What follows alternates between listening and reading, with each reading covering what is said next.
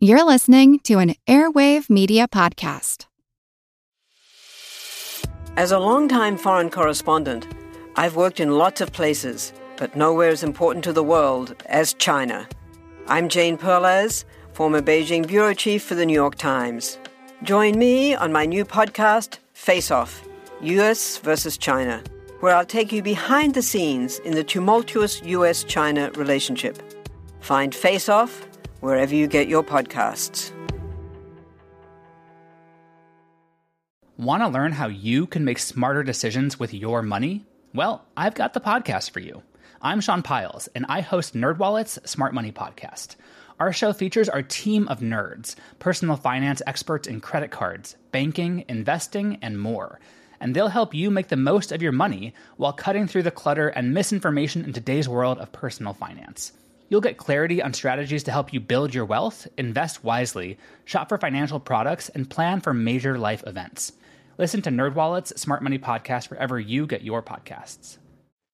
Hey, everybody. Welcome. This is the Earn and Invest podcast where we have next level conversations on financial topics. I'm your host, Doc G, and today we're going to talk about one of my favorite issues, fintech.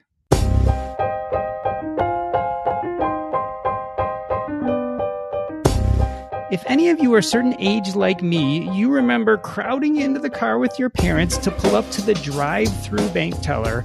You stuffed a wad of cash in an envelope and handed it over. Or maybe, like my family, you sat with the Wall Street Journal, yes, the actual paper, spread out over the table so you could look up stock quotes. Then you called your broker on a corded phone, there were no cell phones back then, to make a trade. Well, the world has changed.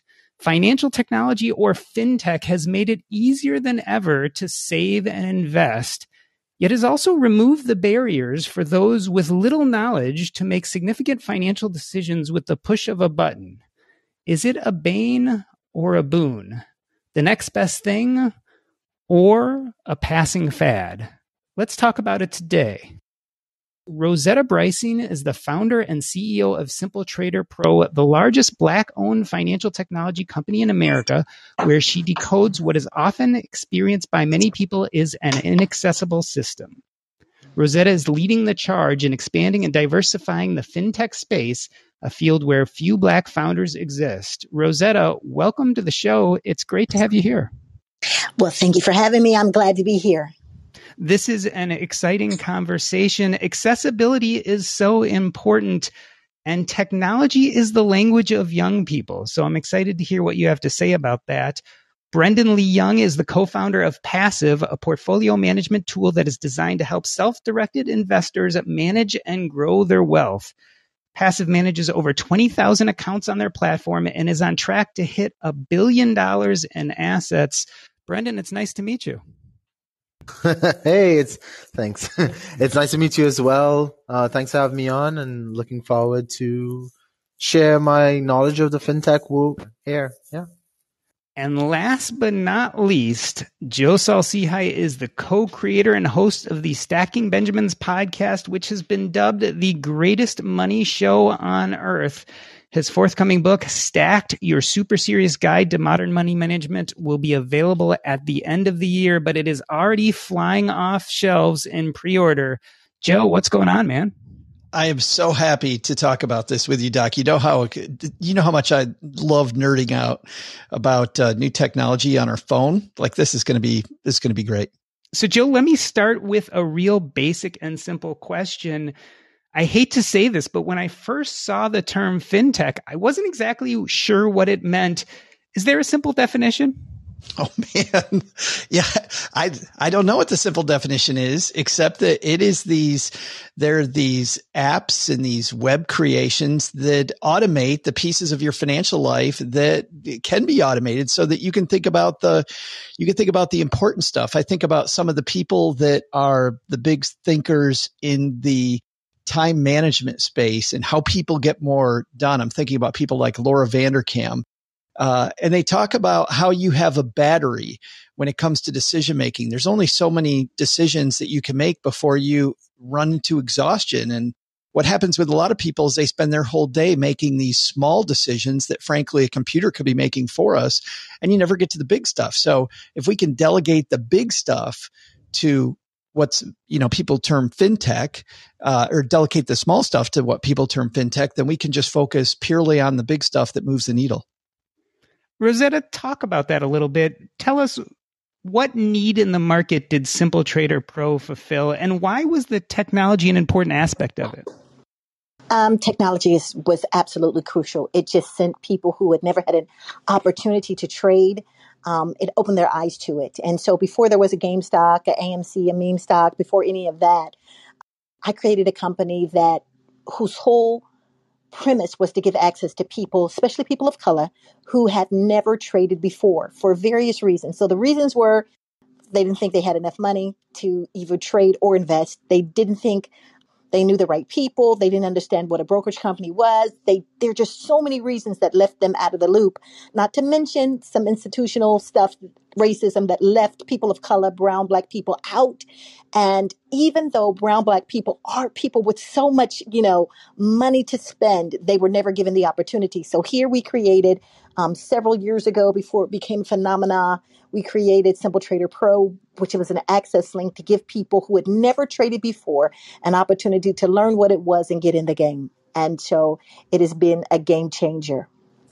Brendan, what Rosetta is talking about is inclusivity. By the name of your app, Passive, we're really talking about passive index investing. This is a group that I believe traditionally has been left out of the fintech space. Tell me why you created Passive and why the technology played an important role.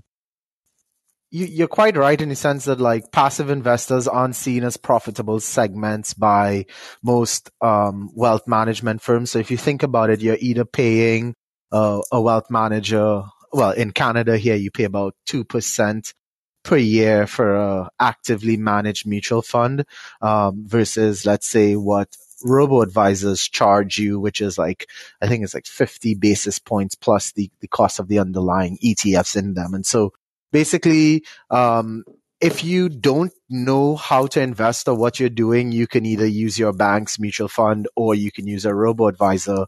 And of course, the robo-advisor would put you in a passively managed solution. And, your bank's mutual fund guy or gal, they just try and fail to beat the markets when they invest your money. And so passive investors, I call them financially woke, because we understand the benefit of using low cost diversified ETFs. And the best way to do it is not to necessarily use a robo-advisor, but just to buy them at a traditional stockbroker online. But the problem is that historically, stockbrokers, their tools are more catered towards active day traders. And so you'd see brokers offering advanced charting tools or market data, but there's no sort of portfolio rebalancing tool that helped you to manage a handful of ETFs passively. And so if you're that segment of user, what you're actually doing is you're using a spreadsheet, and you're basically using that spreadsheet to help you balance your portfolio's asset allocation. And so that was sort of the problem that myself and my co-founder had. He had 6 accounts managing all of his family's assets at one broker, and he had to use this really complex spreadsheet and keep it up to date. For me, I had one account at the time that I was managing.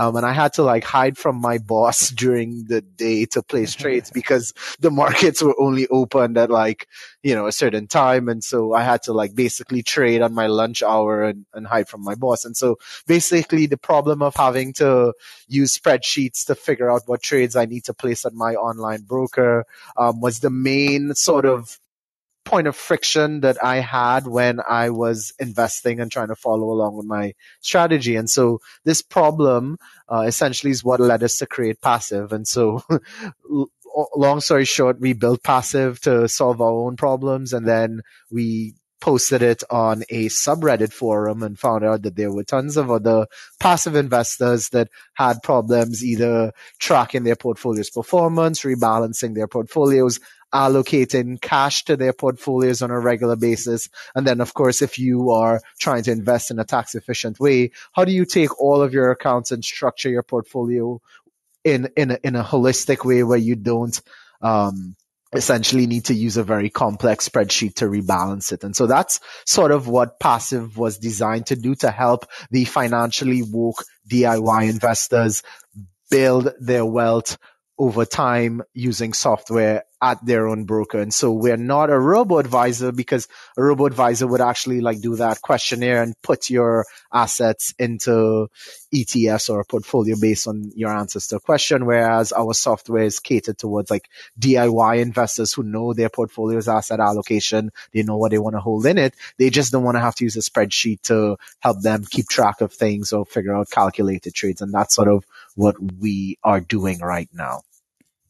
I like seeing, by the way, Doc, just the breadth of things. I mean, Rosetta with helping people trade, Brendan helping people be more passive. Like you can see how technology helps across the entire spectrum, but it's even more than that, right? I mean, there are budgeting apps and tools that make it automatic to save, and I don't know, it's the breadth of ideas. Brendan, I think, made a good point when he said he was trying to solve his own problem. I feel like for a lot of us, the place to start isn't starting with what's out there. It's start with what problem are you trying to solve, and then there's somebody like Rosetta or Brendan that may have already solved. Joe, but it begs the question, the technology is changing, but has earning, saving, and investing changed at all? I mean, I go back to the days of going through that drive-through bank with my parents. Are we really doing anything different than we were doing 20 years ago? No, we're just doing it faster and getting to the more important parts faster, I think. There are these people in the do-it-yourself space that I call broke professors. They know all the rules. They know everything about investing, optimizing. They've spreadsheeted everything to death, and yet they haven't saved a dime, right? And you look at what the most important thing is to know is, how do I actually get money saved? That's number one. And then second after that is, then where do I put it? But there's a lot of people that focus and spend their time on the wrong stuff. Yet you think about how easy it really should be to automatically hide money from yourself to get it saved.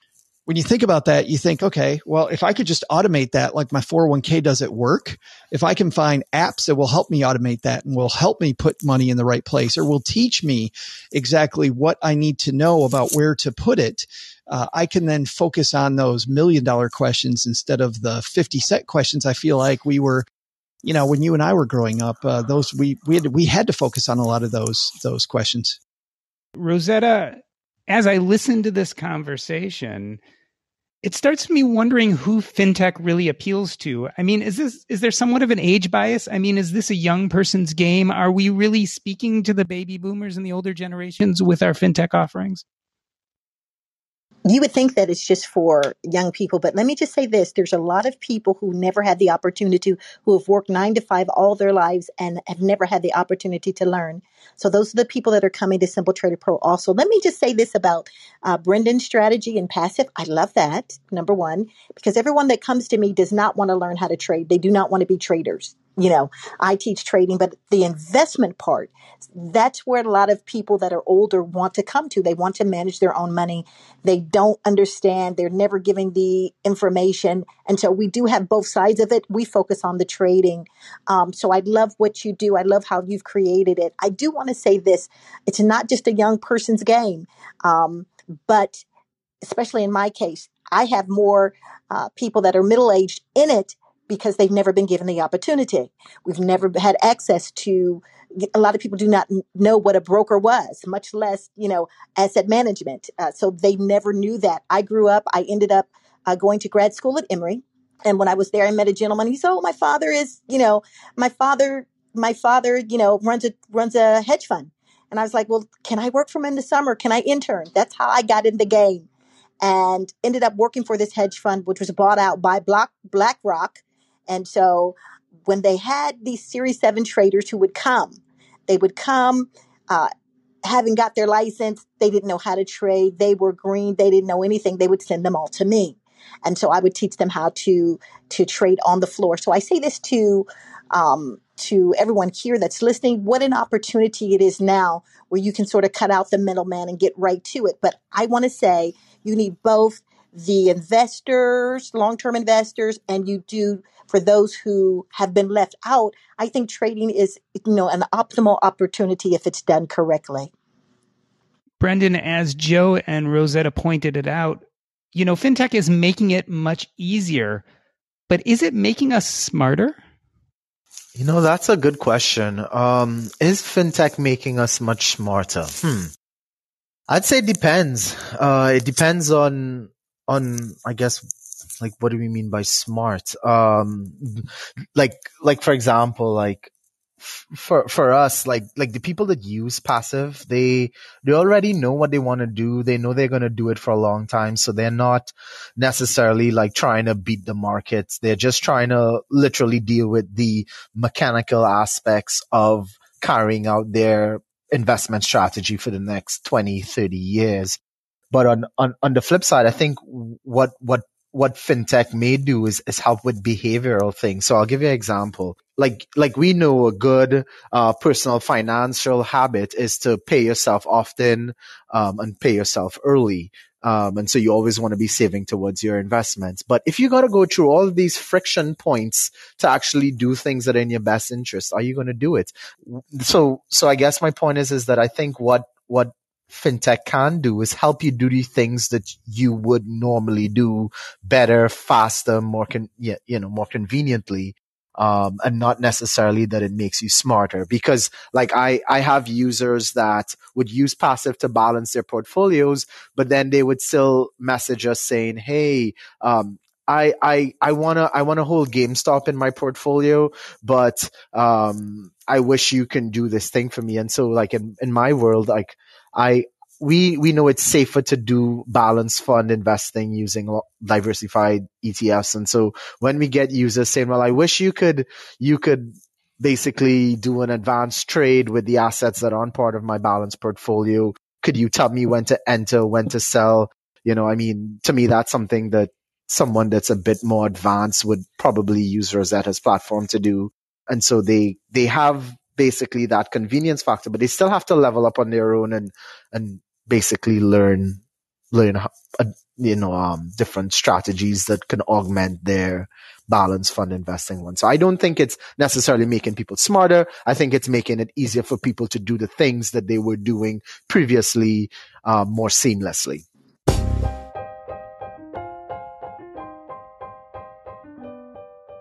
Let me reintroduce the panel. We are talking to Brendan Lee Young of Passive, Joe Saul-Sehy from the Stacking Benjamins podcast, and Rosetta Brycing from Simple Trader Pro. And we are discussing fintech. I'm Doc G.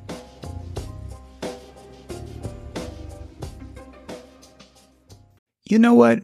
I love our meals from Factor. My son started getting them about a year ago when he needed a quick alternative to meals on the go.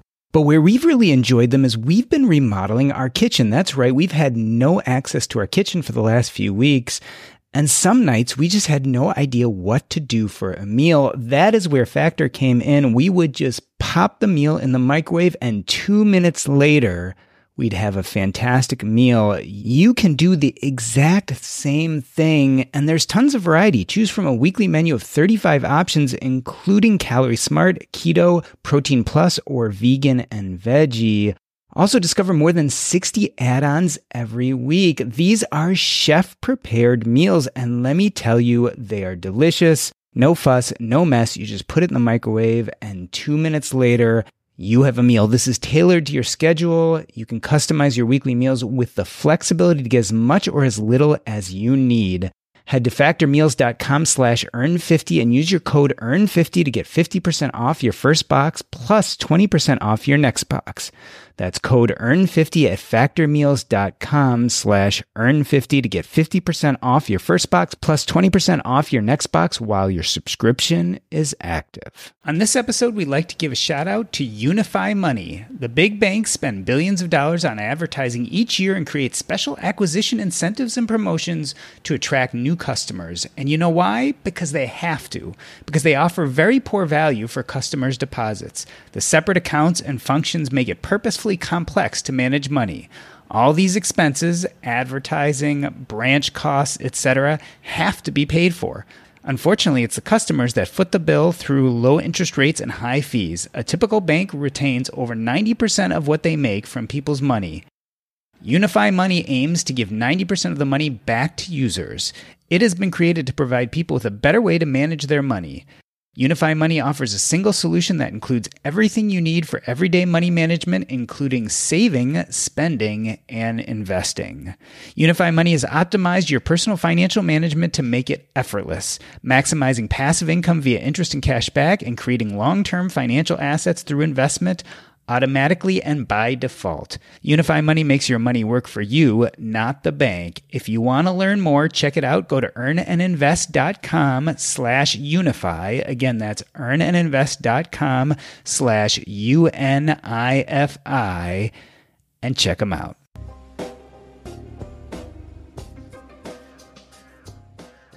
Joe, I'm reminded of what happened recently with fintech, and I'm wondering if there is some danger to the advanced technology we have lately.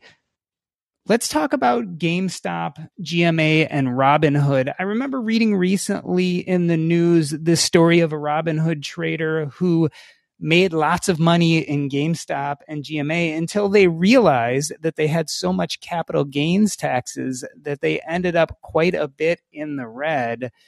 Is there a danger to having such easy access, Joe? I think there is, and I think that that's an extreme. It's definitely an extreme example. We're talking about the trader who ultimately killed himself. Yes.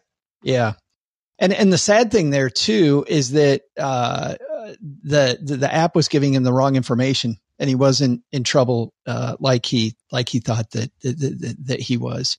I do think I was in a recently executive education course on social media, and just really there is a social piece to this.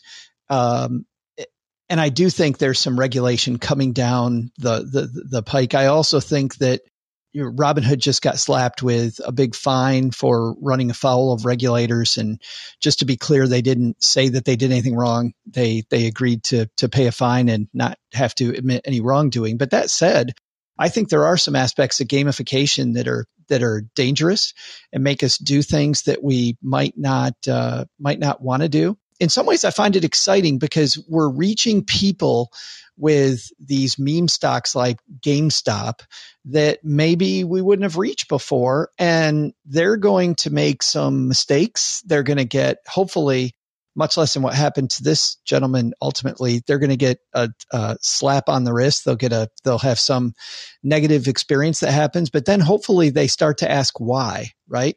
Because I think the big question is why did I mess that up? How did that not work right? And then they start learning that I need data. I need to trade with some sort of a strategy, not just of when do I get in and when do I get out. And by the way, this doesn't have to be based on the stock. It can also be based on just your goals, right? I'm going to leave the money alone until I get to X number of years before my goal. And then I'll begin, using that horrible term, I'll begin landing the plane. I think there are some dangerous pieces, but I think it's far more dangerous to not ask why and ask how and to get involved. I think the way we learn anything is to have a little bit of risk. Rosetta, how do we mitigate some of these dangers? Are there protections baked into Simple Trader Pro? How do we help make sure that the ease of the platform doesn't encourage less than thoughtful financial moves? I want to go back to what you said. Does it make you smarter? I think depending on who you're with, it makes you smarter. My main people, and we've had thousands now come through Simple Trader Pro. I've got people who have never traded before. So they do not know what a trailing stop is. That when they get in the trade, they can have a trailing stop. So if the stock comes down, it automatically stops them out. And man, they didn't lose any of their principal. If they used that one strategy every time they got into a trade, they would never lose their principal. But who's teaching them how to put it in? And so the educational piece comes in. Like we run our daily pre-market, just like you're on the stockroom floor. So Our pre-market includes the IPOs. It includes the SPACs. It includes, every earning that's coming out pre-market and aftermarket. It includes what the aftermarket, what happened aftermarket, what happened pre-market. So we're teaching that information, not just how to trade, how to get in and out. It automatically makes you smarter. It automatically makes you more brilliant. It automatically teaches you things that have gone over your head in regards to the market that you've never paid attention to before. Now, in regards to there should be some baked in tech. I do think so. If you're going back to the gentleman, and it was a teenager who lost his life trying to sell options, and he couldn't read it correctly. He couldn't read the options that he wasn't even behind. He didn't even owe money. But if you read it, and I know this because having been on Robinhood and seen it, it could be read the wrong way. I hope his parents are understand that. I'm sure they'll settle with him because it was read the wrong way, and the opportunity to read it the wrong way was there. And so if you're not trained and you're just doing it, helter skelter, you're gambling. People will say, well, it's not gambling. It's not gambling if you know what to do. So I say this, there has to be some tech included. We make sure that within our system, that is included in the educational port. That's all we do is we teach people how to trade and how to make money. I say I can do three things. I say I can teach you to trade anywhere in the world. I can teach you to trade and never lose your principal. Actually do it. And I can teach you how to trade your way out of a bad job into an extraordinary life. But there are principles, there are texts that you have to use, and we make sure, that the mitigating factors that would cause you to go backwards and not forward, that you're looking out for those. Just to piggyback on what Rosetta's saying, because she hit it right on, Doc, is that there's two levels of learning. And the first level is just showing people what to do. So this idea of there's a trailing stop loss, and making that available and putting it out there for people allows people that are just beginning to have these things automatically applied, and they get to learn where the guardrails are. And for a lot of ways, this is how kids learn. In fact, mostly is that we show them through socialization exactly where the guardrails are. And then there's the second area, which Rosetta also talked about, which is adult learners want to know why. Like, why do we have that stop loss? So for people that are just beginning in investing, whether they're kids or adults, a lot of the time giving them the very simple whys while you still put some of the advanced guardrails in place so they don't get hurt is a great way to begin, just fleshing out what Rosetta's talking about. And then second is then as they get more advanced, then giving them the whys on why these guardrails are there in the first place, I think is super powerful. Brendan, let's talk about some of those guardrails. The interesting thing about fintech is there is a social aspect to it. Do you think that users are learning from each other as well as the app and the platform they're on? I think so. We don't just live in the fintech age. We live in the age of the internet, right? So that means, to me, knowledge is everywhere. You can learn on a Reddit subforum. You can learn from a blog article. You can learn from a YouTube influencer. So I think, like, especially in the context of like the whole GameStop, AMC debacle, I think that people basically, they get their information from the platforms that they frequent. And so, yeah, it definitely impacts you. And then like let's talk about bots, right? How do you know when someone is like hyping a particular cryptocurrency or a stock that they're a real person? Right now, there's no way to sort of vet if someone's actually the person or is who they say they are, if they even hold a particular stock that they purport to have, right? Like, how do you know that? So I think that it's like that information isn't necessarily tied to like a one particular platform. It's just out there in the ether, and you'll get it when you visit sites. But at the same time, you also need to think about, well, like, who's putting out this information and why are they putting it out there? Are they a real person? How do you validate that? I think that's something tech could help with. And so I guess my point is that like there's no one right answer. It's just this whole thing with different moving parts and players, and to live in the world of tech, you kind of have to not just take everything at face value, but you also have to use a bit of discernment. Joe, Brendan is talking about vetting socially the people you listen to and believe. Let's turn that around a little bit. Financial technology, it's become a big business, right? I think fintech companies raised something like $12.4 billion in the US in 2018. I think that was the most recent stat. How do we know as consumers, how do we vet these new apps and platforms and make sure that they actually have our best interests at hand as opposed to their own? Man, is that very, very, very difficult to do. I think you have to do the same thing that you do in real life, which is you have to compare services. You don't just take somebody's word for it. I think you go and you look at competing services, but I think you can always second guess yourself. So if you begin with your end in mind and what am I really trying to solve, number one, and then number two, ask yourself, what's the downside of this platform? So as an example, something I would expect from someone like Brendan as an example would be bank level security, right? So I need to kind of know how that works. And then with Rosetta, as I'm learning about how to trade, I think that a key part of that platform is the why, is not just how do I put these things in, but why am I putting those in? And that's the powerful piece. And if I don't want to know that, or I'm not interested in bank level security I don't know why I wouldn't be interested in one of those things, but if I'm not invested, then I don't go to those platforms. So I think I begin with the end in mind. Then I see the people that do that. I also have to, and this is the scary thing, because to Brendan's point, social media is so much more manipulated than I think any of us think that it is. And I've learned a lot lately from the course I mentioned that I've taken, just how much, talking to some people on the front end of this, just how much manipulation goes on of us, when it comes to deciding what we do. But man, doing a bunch of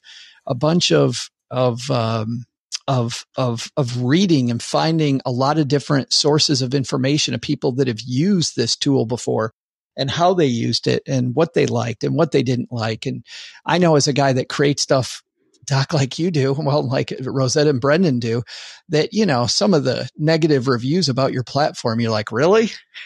Okay. Yeah. I don't know where that came from. That has nothing to do with anything. But I think still you got to read through those and you got to then make a judgment. I think we're way past time when you can just go, oh, that's a name I kind of heard of, or this is what I want, and just jump in. You're going to have to do your due diligence. One of the things that I think is important is not only doing your due diligence, but having the platform, because a platform like us, people promise stuff all day. One of the things that we do is the social media part is people want to be able to contact or speak to somebody. It's very hard on some of these apps where you get no response, or it's only through the app or a bot. So people get very confused that we still have real people talking to you. And one of the things that I do at Simple Trader Pro is if you want to see what we do live, I give you a few days in. Our biggest part of us is not just the training part, but we have a live trade room on the trade room floor, pre-market, bing, bing, bing, the bell rings. We're live. You see our live trades. You have to sign a confidentiality, non-compete, non-solicitation, agreement. But you are in our room. You are trading live. It's just like a live trade floor. We're giving you the best information in terms of scanners, just as good as what's on, any floor on Wall Street. So I think that being able to show who you are, not just say who you are, is making a difference in the fintech world. Brendan, can we parse who in the end is responsible? I mean, we brought up this case with Robinhood and the person who made some mistakes and ended up committing suicide. These are strong, powerful tools, but ultimately, is it the fintech company that's responsible for change, or is it more buyer beware? Like, you're using the tool, you're responsible for doing it diligently. Yeah, I think it's a bit of both. Like, basically, our responsibility is to build our product in a way that basically users can't harm themselves with. So at Passive, we take that duty of care for our users. But at the same time, you as the end user can't just trust that a company will be a good actor. You also do have to take a bit of that onus on your own as well. So I don't think that responsibility lies just in one person's hands. And I'll give you an example too. Like for example, let's look at, I'm not going to call the name out, but I'm just going to say types of apps. Let's talk about budgeting apps that rely on screen scraping technologies, right? So you as the end user, you need to understand what that means. So when you give your username and your password to an app that's using screen scraping technology, what are they doing with it? They have your username, your password. They're logging into your financial institution with their bot, scraping your data, taking that data and serving it up onto their website. Now, back to Joe's point, you're looking for, as the end user, bank level security. But what does bank level security really mean? It means that they've maybe taken the time to encrypt their databases, their servers. They do all the stuff that banks do to protect themselves with maybe like some added layers of encryption. I'm not a tech expert, so please don't hold me to it. But my point is that if you're using an app that's a budgeting app and they're requiring your username and your passwords to get data into their platform, is it really secure, and how are they dealing with that data? Yes, they're going to do as much as they can to keep your information secure, but breaches happen.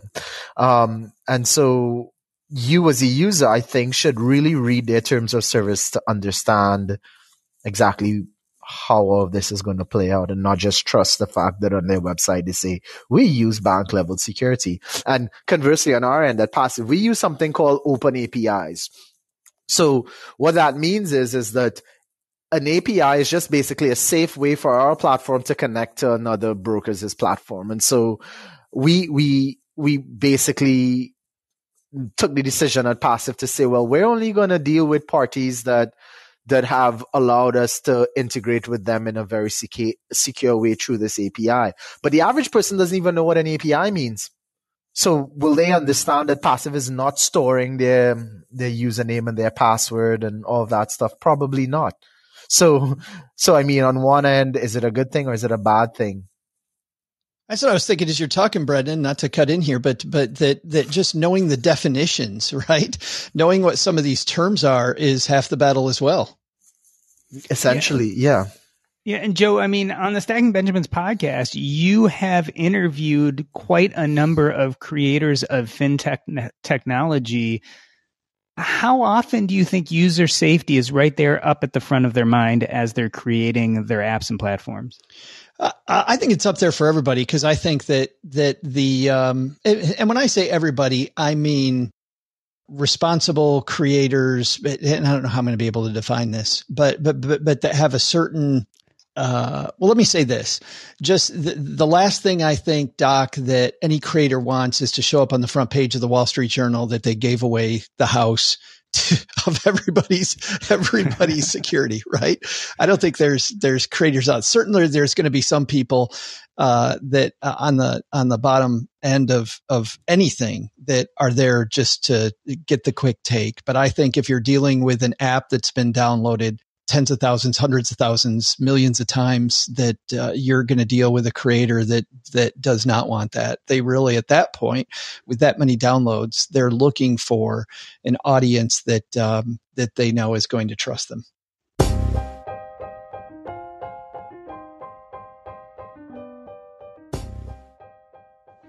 Let me reintroduce the panel. We are talking to Brendan Lee Young of Passive, Joe Saul-Sehy from the Stacking Benjamins podcast, and Rosetta Brycing from Simple Trader Pro. And we are discussing fintech. I'm Doc G. If you've been listening to this show and trying to figure out how do I increase my top line, one way is through real estate. And when I want to learn more about real estate, one of my favorite places to go is the Real Estate and Financial Independence podcast with Coach Carson. This podcast is all about how to use real estate as an asset class to get ahead towards financial independence. There are two types of episodes, one in which the coach himself gives you all the tips and tricks on how to make money in real estate. The other is where he has guests, proof of concept, real life examples of people out there like you and I making real estate work towards their financial independence plan. It is a wonderful podcast. I hope you check it out. Go to CoachCarson.com. Again, that's CoachCarson.com. Take a listen. You won't regret it. Rosetta, I've heard you say that one of the reasons you created Simple Trader Pro is to decode inaccessible systems. Tell me what that means and what you feel like the experience of people of color have had in the United States with investing. How can technology make that better? I am a Black person, so I can speak to a real life situation. I think that there is, whether people want to believe it or not, there is institutional racism when it comes to especially when it comes to investing. The market in the United States, Wall Street churns out $4 trillion. There's $4 trillion worth of investing a year. If I can tell you that less than 3% of that is in the hands of Black people, then there's a disparity there. So there's a disparity there. When I was trading, when I was at hedge funds, I was usually always the only Black woman there, and sometimes the only Black person. So there is a disparity. And it's not like we can't invest. We haven't been given the opportunity. Doors have not been opened, whether it's through the local bank where people come in and say, I have some money. They're not pushed towards investing. They're pushed towards something else, whether it's been where people of color have not been given the same, with great credit scores have not been given the same because of underwriting and where they live. They've not been given the same opportunities in terms of, lines of credit, things like that. So when you have that, there's already a written in disparity. And so people are careful with their money. Now that fintech is available and people want to trade on their own, they feel like they don't have to go to an institution. They can do it online. They can do it through an app. They can do it quickly. Now it's an educational form. So my people are coming in. Again, they're not just, the baby boomers or young the generation Z or X or Z. They're coming in at 40 and 35 and in 20s and saying, how do I get in the game? And so we teach you how to get in the game. This is an opportunity for this particular community to build generational wealth. It has never been there. No one has talked to them about it. So we scoop them up, we educate them, but then we say, this is how you can almost connects to Brandon. This is how you can have, take some of your money, do your own ETF, which we love, and buy your own ETFs and leave it, sit it, and this is where it's going to make money. This is how it's going to grow, et cetera, et cetera. Can I give you an example of what has happened to one of my lead traders? This is what happened. He comes, he's part of Simple Trader Pro. I've traded with him for years. And when I said I was going to start Simple Trader Pro, he was like, let's do it. Let's go. Then he realized where he was. He thought he had one, IRA, and it turns out that his company gave him two. He took all the money out of the Roth IRAs, put it over with a broker as an IRA account, which means you can trade out of it, but you cannot take it out without penalty. The first day he traded out of the account, his first trade, he made more money than he had made in the previous year of sitting in the IRA account that someone else was managing the first day, the first trade. So I think education is everything. And that's an example of how it could work for people when they're educated. Rosetta, I spoke recently to the president of the largest Black-owned bank in the United States, Terry Williams, over at One United Bank. And she was talking about how they set up on the banking level, how they set that up for people of color. And there were some things that they do specifically because of the audience that they're serving. Is there something that you do specifically because of the audience that you're serving that's different than if you're serving a different audience?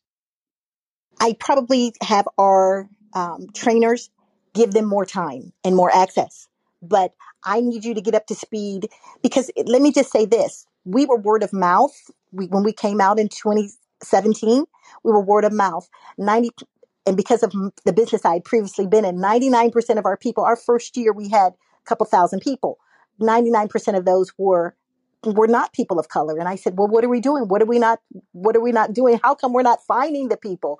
And how come, but I want them to be at the same speed as everybody else. So it's part of it is getting them in there, showing them, teaching them, and probably just spending a little bit more time because the people are ready. They're geared to go. They have just been looking for the door to access the opportunity. So when we provide that, and then you have to get over, and I will say this, sir, we have to get over the fear of a system that has abused them. Now here to help them, if that makes sense. Yeah, no, it totally does. Yeah. Brendan, let's look at it on the whole. Do you think fintech is going to help us do better than our parents? Are young people today going to have an advantage? Are they going to learn how to invest better? No doubt, for sure. That's just a function of knowledge, access, free stock trading apps, tools like passive, platforms like what Rosetta's built, podcasts and, bloggers, like even this platform. Look at it. We're talking about leveling up financially. Yeah, we're talking about fintech right now, but I'm sure a lot of people that listen to this show or your shows, they learn a lot. And we live in the age of information, and knowledge is just there. And I mean, it's just good knowledge. It is bad knowledge, but you're exposed to it at such an early age, and it's just so all over the place that absolutely you're better off, no doubt. If you can parse through good and bad information, that's my only caveat. Joe, you and I have known each other for quite a while, and one thing I know is you always have about 1,000 browsers opened on your computer at one time. Tell me what fintech apps are sitting there open on your browser right now. I am in love with different budgeting solutions. So right now through Ally, I like two things through my savings account. Number one, the ability to do buckets and to have one savings account instead of three.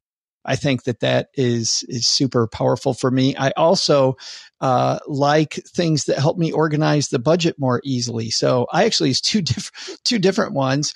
I've got a nerdy one that I'm always experimenting with called Tiller, and I have one that is much more automated, Marcus Insights, which used to be a different app that was designed by Michael Dell. They sold it into Marcus Insights, and Marcus did a great job of putting a lot of those same pieces together. So when it comes to just getting money in more easily, anything that helps me round up purchases, anything that helps me hide money from myself, anything that helps me find bills and subscriptions that I might not have had, and lately a lot of InsurTech stuff too. On top of really the investing that we're talking about here with Brendan and Rosetta, even on insurance, some of the companies like Hippo or Lemonade I've found to be really compelling because they've taken these systems that are so antiquated and it used to be that you would. Well, I was just trying to deal with recently a person at Allstate, and he's asking me these questions that I know that fintech companies don't ask anymore because it's public information, and they can very easily not have me ask this question that nobody, frankly, is going to even look at the answer to. They're not going to take my word for. Why are you asking me the question on the application if you're not doing that? So I don't have a anybody in the InsurTech space, so that tab's not open right now. But in terms of what I'm interested in, I think there's a lot of room on the InsurTech space also that is pretty exciting right now. Rosetta, besides Simple Trader Pro, what is some of your favorite fintech? Let me just agree with Joe on the InsurTech space. I keep a lot. In December, I purchased a company, and we do AI. I have my own AI company now. So I took on 13 more employees, and I do artificial intelligence. So what happens for me is if I see a company and it runs through a test that we've created, I'm going to run that test. I'm going to see what the company is. I'm always trying to be ahead of the game, i.e., I think they had something in the Wall Street Journal maybe a day or two ago about EV companies, even electric vehicle companies, how the electric market is even growing. It's growing in terms of the people who do all the lawn care. So we had already known that and invested before it became public knowledge. So that's I don't keep 10,000 apps up, but I keep my algorithms up that are meeting my standards so that I can be just sort of ahead of the game in terms of what we're looking at, trade and investment wise. We are joined on stage by Karen, one of our Stacking Benjamins producer. Karen, you had a question? Yes, I was just wondering where you think all the fintech is headed next. What's next? That is a great question, Joe. Why don't you tackle that? Oh man, I think my opinion where it's going next is probably worse than Rosetta and Brendan as creators. And I actually think, and why don't I'm just going to hand this off to Brendan, because Brendan, something I'm interested in is all this talk about how the world of passive may change over time, right?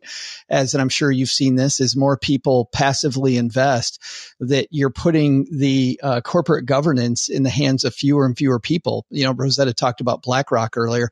You've got somebody at BlackRock, somebody at Vanguard, and maybe somebody at what's the third one? iShares that are really handling a lot of the voting now. Brendan, do you think the world of passive changing is what's next? Yeah, for sure. I think personally, people. No, I'm saying this making a few assumptions here. One, that brokers really step up their game and have better quality APIs. Right now, there are only a few brokers in the US that have really good APIs. So I think those are the ones that stand a chance to win. But once you have open APIs with fractional share trading, what you have is essentially the ability to build your own personalized indexes. And so I could see a world where people take their favorite ETFs and strip them of the companies that they don't like or personally believe in, and then basically have their own index funds, which could disrupt how like these larger firms that vote that own ETFs and vote on decisions that the holdings in the ETFs themselves.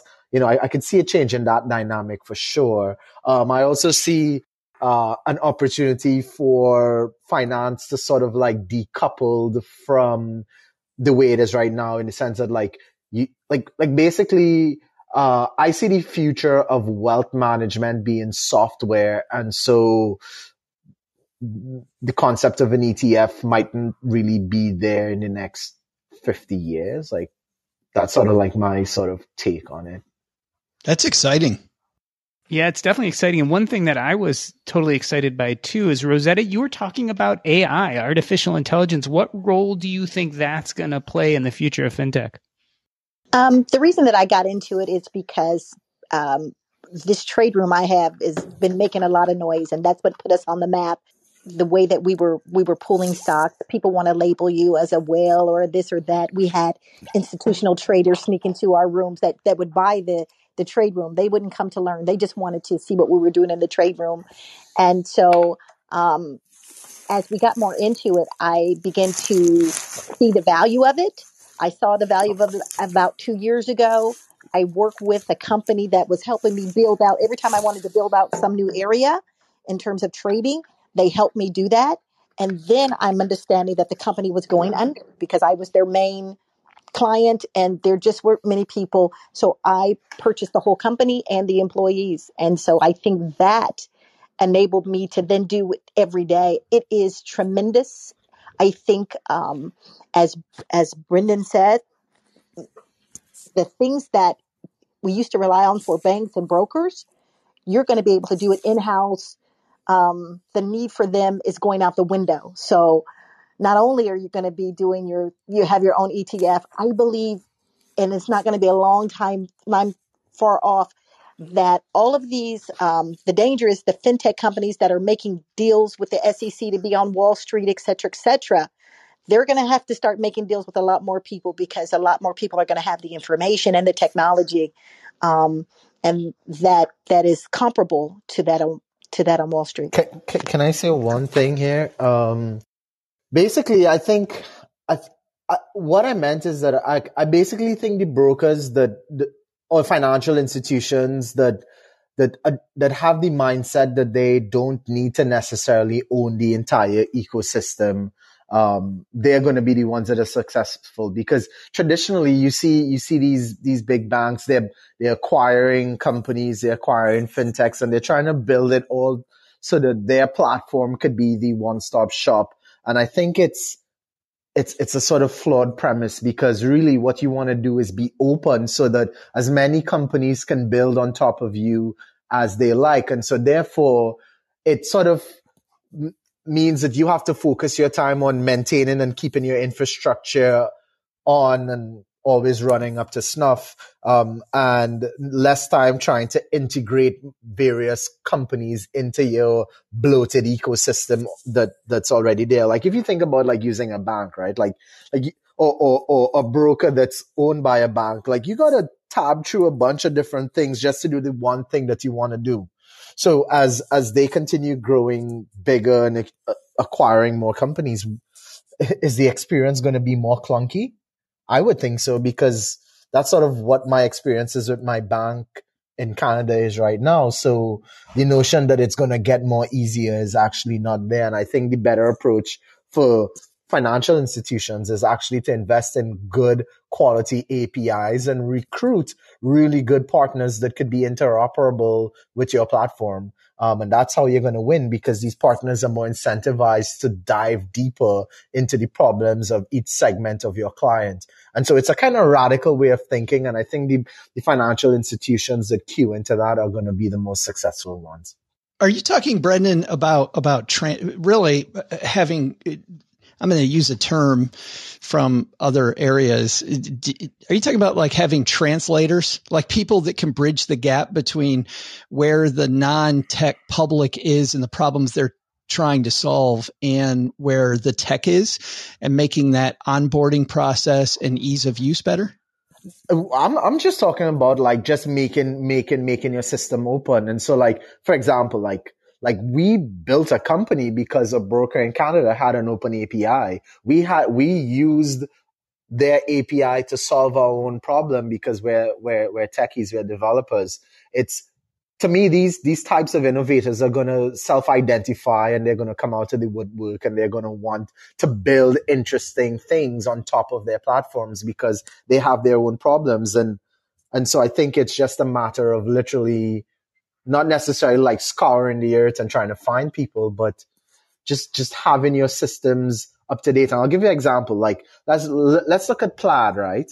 Plaid takes your username and your password, and they basically sell it to other fintech apps to get data into their apps.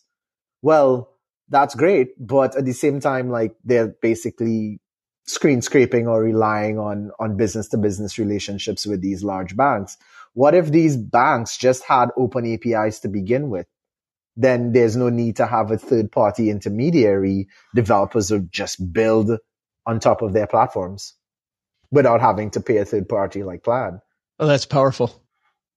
So you're going to accelerate the amount of innovation that happens without having the intermediary. Like we bootstrap passive, right? Like we aren't VC funded. I don't know if people consider me black, BIPOC or whatever. I'm mixed. Like if you see me in real life, you couldn't tell what my ethnicity was. But essentially, like if you're trying to build a solid company, you got two sort of ways to do it. Either you've got really deep tech, or you could raise a pile of money. If you look at where the cash has flowed from the VC world, it's actually to certain groups of people.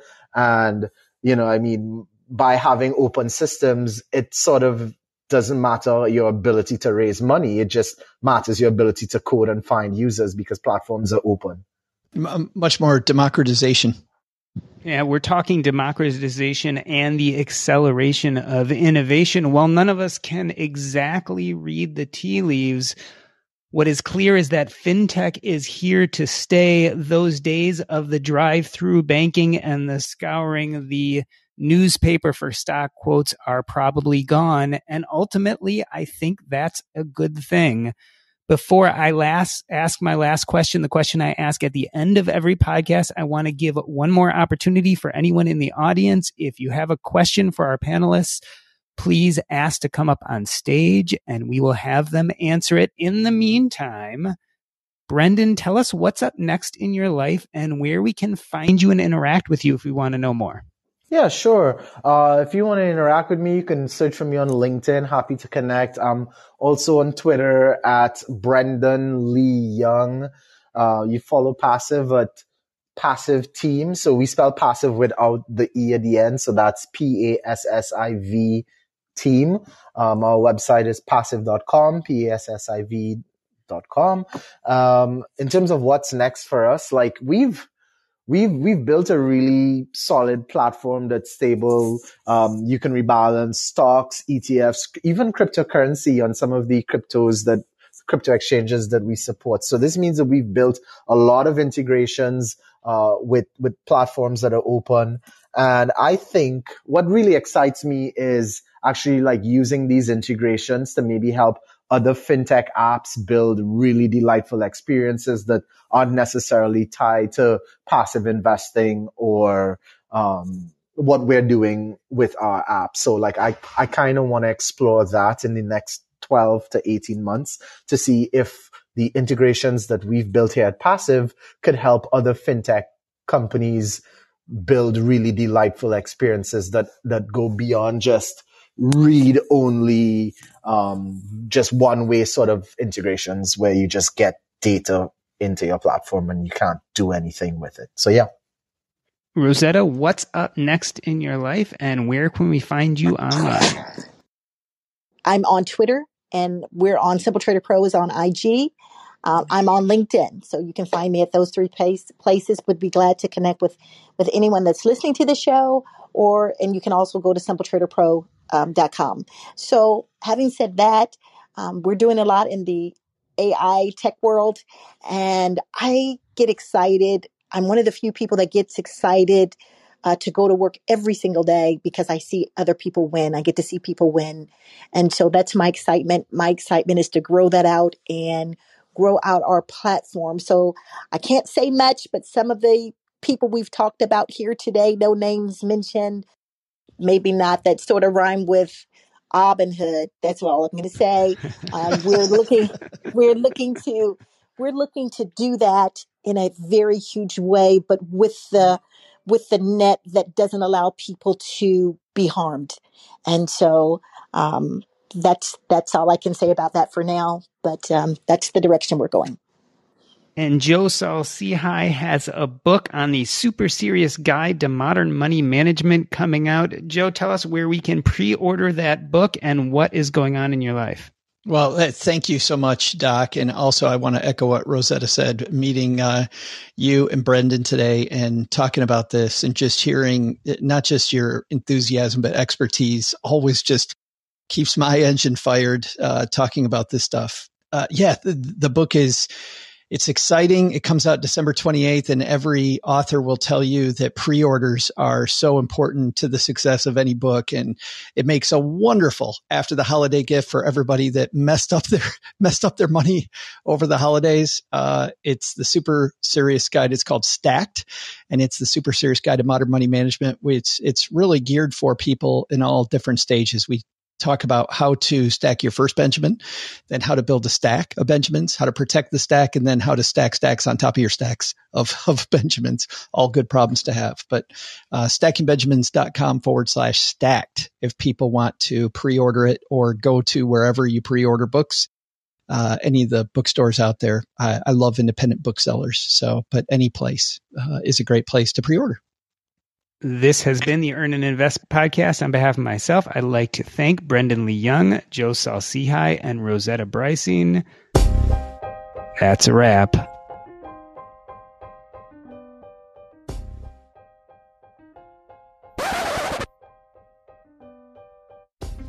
And I'm going to have you guys stick around if you would for the after show. This is a chance again for anyone in the audience who wants to come up. Asked to come up on stage. It's that 2 lines in the lower left hand of your app. In the meantime, Joe, Rosetta, Brendan, FinTech, it's here to stay. I feel like part of the issue is that anyone who doesn't invest in technology nowadays will be lost in the future. So the things that we used to have old ways of doing, for instance, getting on the phone and calling your broker, aren't even going to be available. Joe, you and I have talked a lot about this too, because I am a laggard. As I was asking you what you had open on your browser. A laggard puts it mildly, man. Yeah, I was embarrassed to say that if you asked me the same question, I'd have to like scratch my head and say Mint or Personal Capital. But the truth is, I find myself falling behind, and Joe is always pulling me forward. It is fun. It's so fun. And I keep telling you to come over to the dark side, man. Just playing around with some of the solutions people have and hearing the enthusiasm from creators like Brendan and Rosetta is half of the, I don't know. It's a blast for me. Just keeping up with what's new and exciting going on to make our lives easier. Rosetta, do you have those childhood memories of bending over the Wall Street Journal looking at stock quotes? Because I know I definitely did with my parents. Nope. And I'm going to tell you 99% of African-American families did not. There were some that did, but it's a whole different generation. And the generation was a work generation. You got up, you went to work. And if you come from a people where you're just trying to make it to the next paycheck, that wasn't even on your agenda. And because of that, society sort of put people in categories. These are the workers. These are these who will always work and maybe end up with something, maybe one house. And, I'm a big thinker. I'm like, you should have one house when you should have the first house your parents gives you out of college, maybe a condo. You should have that dream home you get with you get married. You should have the one that you plan for that has, the 25, the 25-inch marble cut on the diagonal with the Sub-Zero. You should have that. And then you should have a beach house somewhere so that you can rest. I'm a believer in owning 4 homes, but if you don't drop that into people who have never seen that, and that's why I said, and I'm not trying to take up all of your time, that's why I said, what a great deal for me is to go to work every single day to see people win and begin to dream again. And so this is what I think my company does, allows people to dream again. So I hear you. I loved what Joe was saying and Brendan was saying. He's much more tech complex with the passive, but I just look forward to, again, meeting all of you all again, but having the opportunity to explore it a different way. So I hear you. And can I say this to you, Doc? I hear you and I saw it. My family my father was a Marine. We traveled all the time. So when I went to schools, I went to predominantly white schools where the kids did go to college, where the kids did go to college and read the Wall Street Journals every day. But this was the line, if I could just say this was the line of demarcation for me. When I first went to Emory, my parents shipped me off. There's like all they could do to ship me off with one little bag and go to school. Oh my gosh, you got into Emory University. Got there, big, huge gym. Could you imagine some child looking up just like, where am I? That never seen anything this great. And then there was the gym back in the day where you registered for school. There were 2 lines. There was a line where you signed your life away, and there was a line next to it where people were there with their parents and the grandparents, and they would get up to the front of the line. They would whip out an American Express and pay the whole school bill off in one fell swoop. The child was free. They would go, boom. And I was in that line where I had to sign 18 million copies of something and sign my life away. That was in grad school. So I say this to you to say, I thought to myself at that moment, how do I get in the other line? How do I get in the other line? And I have made, and it comes, if no one has ever talked to you about wealth, savings, investment, it is all so new. But that was my trigger point. Now, how do I get over there? And why aren't my parents over there? Well, and this is what scares me now, Rosetta, is that for a lot of people, the technology divide, right? I mean, we're talking about how cool some of this fintech is and how easy it makes it. But there's this divide of people that don't have the resources. And now it's becoming, and it always has been a resource game, but also an education game. But now, man, it's a if you don't have access to that technology, the chance to get left behind is that my fear of that is greater than ever. Exactly. And and it has to be accessible. And I don't believe in the government handing me anything. So if we could, I always say this, what you know, no one can take away from you what you know. So I need you to know it. I need people of color to know it, because if you know it, there's nothing that anyone can do. So let's teach you in a way that you can learn it, you can know it, and it can work for you. And I so love that what you're saying about the stackings. I love that, by the way. I will get the book, pre-order the book today. And I am going to tell everyone on Tuesday, because there's already done, my pre-market's already done. I will tell everybody on Tuesday about the book because I think it's so powerful. Because I'm a believer, if you can do it one time, you can do it again. If you can birth that thing one time, I don't care if you lose it all, you can do it again. So congrats on the book. Rosetta, do you think things are getting better? I mean, one thing with the Black Lives Matter movement, with everything that happened in 2020, we talk a lot about civil and human rights. Are we talking enough about financial rights? My concern is that they're going to dummy it up. Goldman Sachs has this whole program where they're giving $100 million over 50 years. They could do that in 1 year for African-American women in companies, et cetera, et cetera. But who wants to jump through those hoops to get it? My company, I've been asked to sell my company 3 times by Invest versus you can, they see the potential and the good in it. I'm not selling it. But will you be a venture capitalist? There, I think Brendan mentioned it, that we're not given the same opportunities in angel investors and venture capitalists. I still don't know who to set in front of.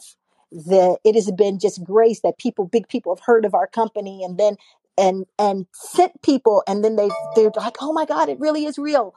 So I hope they're not just dumbing it up for the press or the media. It is real. Can I just say this? Because I was an activist when I was young. I was over my student government in grad school, undergrad. I was the president of the student government. So I was actually the no justice, no peace girl. I was out there. But let me just say this. I realized at one point that if I couldn't meet them, the power is the power is connected to, money's connected to power.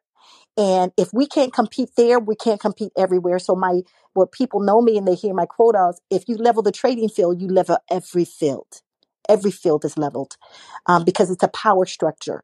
And so my hope is that where people are able to open doors, that they play it forward and open those doors, that it not be on any one person, because this is generational. That has come down from 400 years of slavery, on and on and on. But I think if the doors are open, please open them. If you have an opportunity personally to open a door, then open that door, because you can then say, I helped a generation of people to come up from that type of oppression. So I get excited. I feel lucky, Rosetta. I've gotten to talk to, you're probably familiar with John Hope Bryant. Yes. And I talk to him maybe about once a year, and he just gets me so Such excited. A good man. Well, and when he says things like, go be as racist to capitalist as you want to be, just realize if you bring more people along for the ride, you will actually make more money.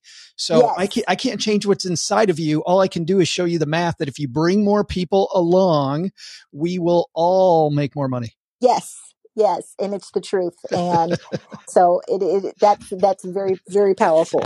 Yeah. Mm-hmm. I wonder if fintech can be one of the forces of good in this field. Because, like you said, if it gives people the opportunity, can we improve the financial outlook? I mean, we all know about the numbers, especially in the US, about net worth among different communities. And it's a huge, huge problem about how we're going to make that better. I mean, there's no way you can look at the numbers and say this is a personal problem. This is a societal and governmental problem. But we don't seem to have any solutions, especially on the financial side, of how to improve things, especially for these communities, which are traditionally low net worth communities. And can I say this? Can I say this to that? One of the things that when people are confronted with it, oh, my company has a history of it or that. So what they try to do is they try to throw what I call, they try to throw a little bit out there, to people. Because it feels like guilt. Let me throw something out there. Let me help a few people and say that we did it, versus the more biblical way is to, let me teach you how to fish. Let me teach you. And that can never be taken away. There's a scripture, a version that's within the Black community, that money answereth all things. So while we are talking about empowerment, we need to be empowered wealth-wise, and then we can walk some of the other things out. Brendan, we've been talking about the United States. I mean, is it the landscape different in Canada? Well, I've had the experience of growing up in both Canada and also, growing up in the Caribbean. I'm from a small Caribbean island called Trinidad and Tobago, and also living in Canada for the past 11 years. And I grew up in a poor neighborhood. So within my generation, I was able to leave Trinidad, get a degree, start a company. That's not something someone can just do within the space of a generation. You need help. You need, Yes. you need a lot of, luck. You need good mentors, but I think the biggest thing is knowledge, right? And so Rosetta, as you were talking, I was thinking what has been the one thing that sort of really helped me to level up? And it's knowledge, because if you have knowledge, you can have the power of discernment to determine whether this app is good. It'll help you, whether this person is giving you good information. Because you yourself have sought that knowledge. And so, basically, I kind of see in Trinidad, our problem is not there being these systems of oppression, because we in Trinidad were colonized by the British, and then they gave us our independence and we did our own thing. So, our issue is really about dealing with building wealth and how we see money in terms of saving versus getting government handouts or relying on government to support us. And so in Trinidad, we had this heavy reliance on the government, and people would get money and spend it and not save, trying to build wealth. So I think what I learned in Trinidad was more around, it's not about consumption, it's about saving, and then using your savings to invest. And so not many people really knew this, but I sort of had the watershed moment when I used to play a lot of blackjack. And one day I was playing I was in my 20s, right? Really early 20s. And, basically I found that I'd make more money playing blackjack than I would at my own job. And, that's awesome. Well, I mean, in the context of in the Caribbean, you get free drinks in the casinos, and so you can also get free food. So if you go in with $200 or 500 Canadian TT dollars, you can have a good meal, drink some premium scotch, and maybe you win some money. And so that sort of was my thinking until one day, it was 3:00 in the morning. The guy next to me is losing $50,000, and the dealer on the blackjack table is taking his money to pay me with my measly $25 bet on one sort of hand in blackjack. And I was like, Brendan, what are you doing here? Why are you even here? What are you going to do? Are you going to be 50 years old gambling with this guy next to you, on a first name basis, and the dealer is still paying you with his money? This makes no sense. So I basically started looking at what else I could do with my saved up money, and I realized that investing was the way to go. And so that's sort of what prompted me to come to Canada. So in Trinidad, we have a problem with saving money. And I think in Canada, just like the US, the problem that I saw amongst my friends when I got here was debt levels. So basically, to me, if you don't want to be a slave, don't go into debt. Debt equals slavery in my world. And so how I saw things, I mean. And when I had conversations with friends in Canada, you'd often hear about them making one bad decision, which was essentially going to school and then dropping out because they signed up, got a nice loan. Yes. and then they either drop out, and so they can't really they basically owe money for no reason. Or on the flip side, they took a loan, did a degree, realized the degree that they did doesn't really help them level up to where they'd like to be financially. So then they take a second loan and they go back to school.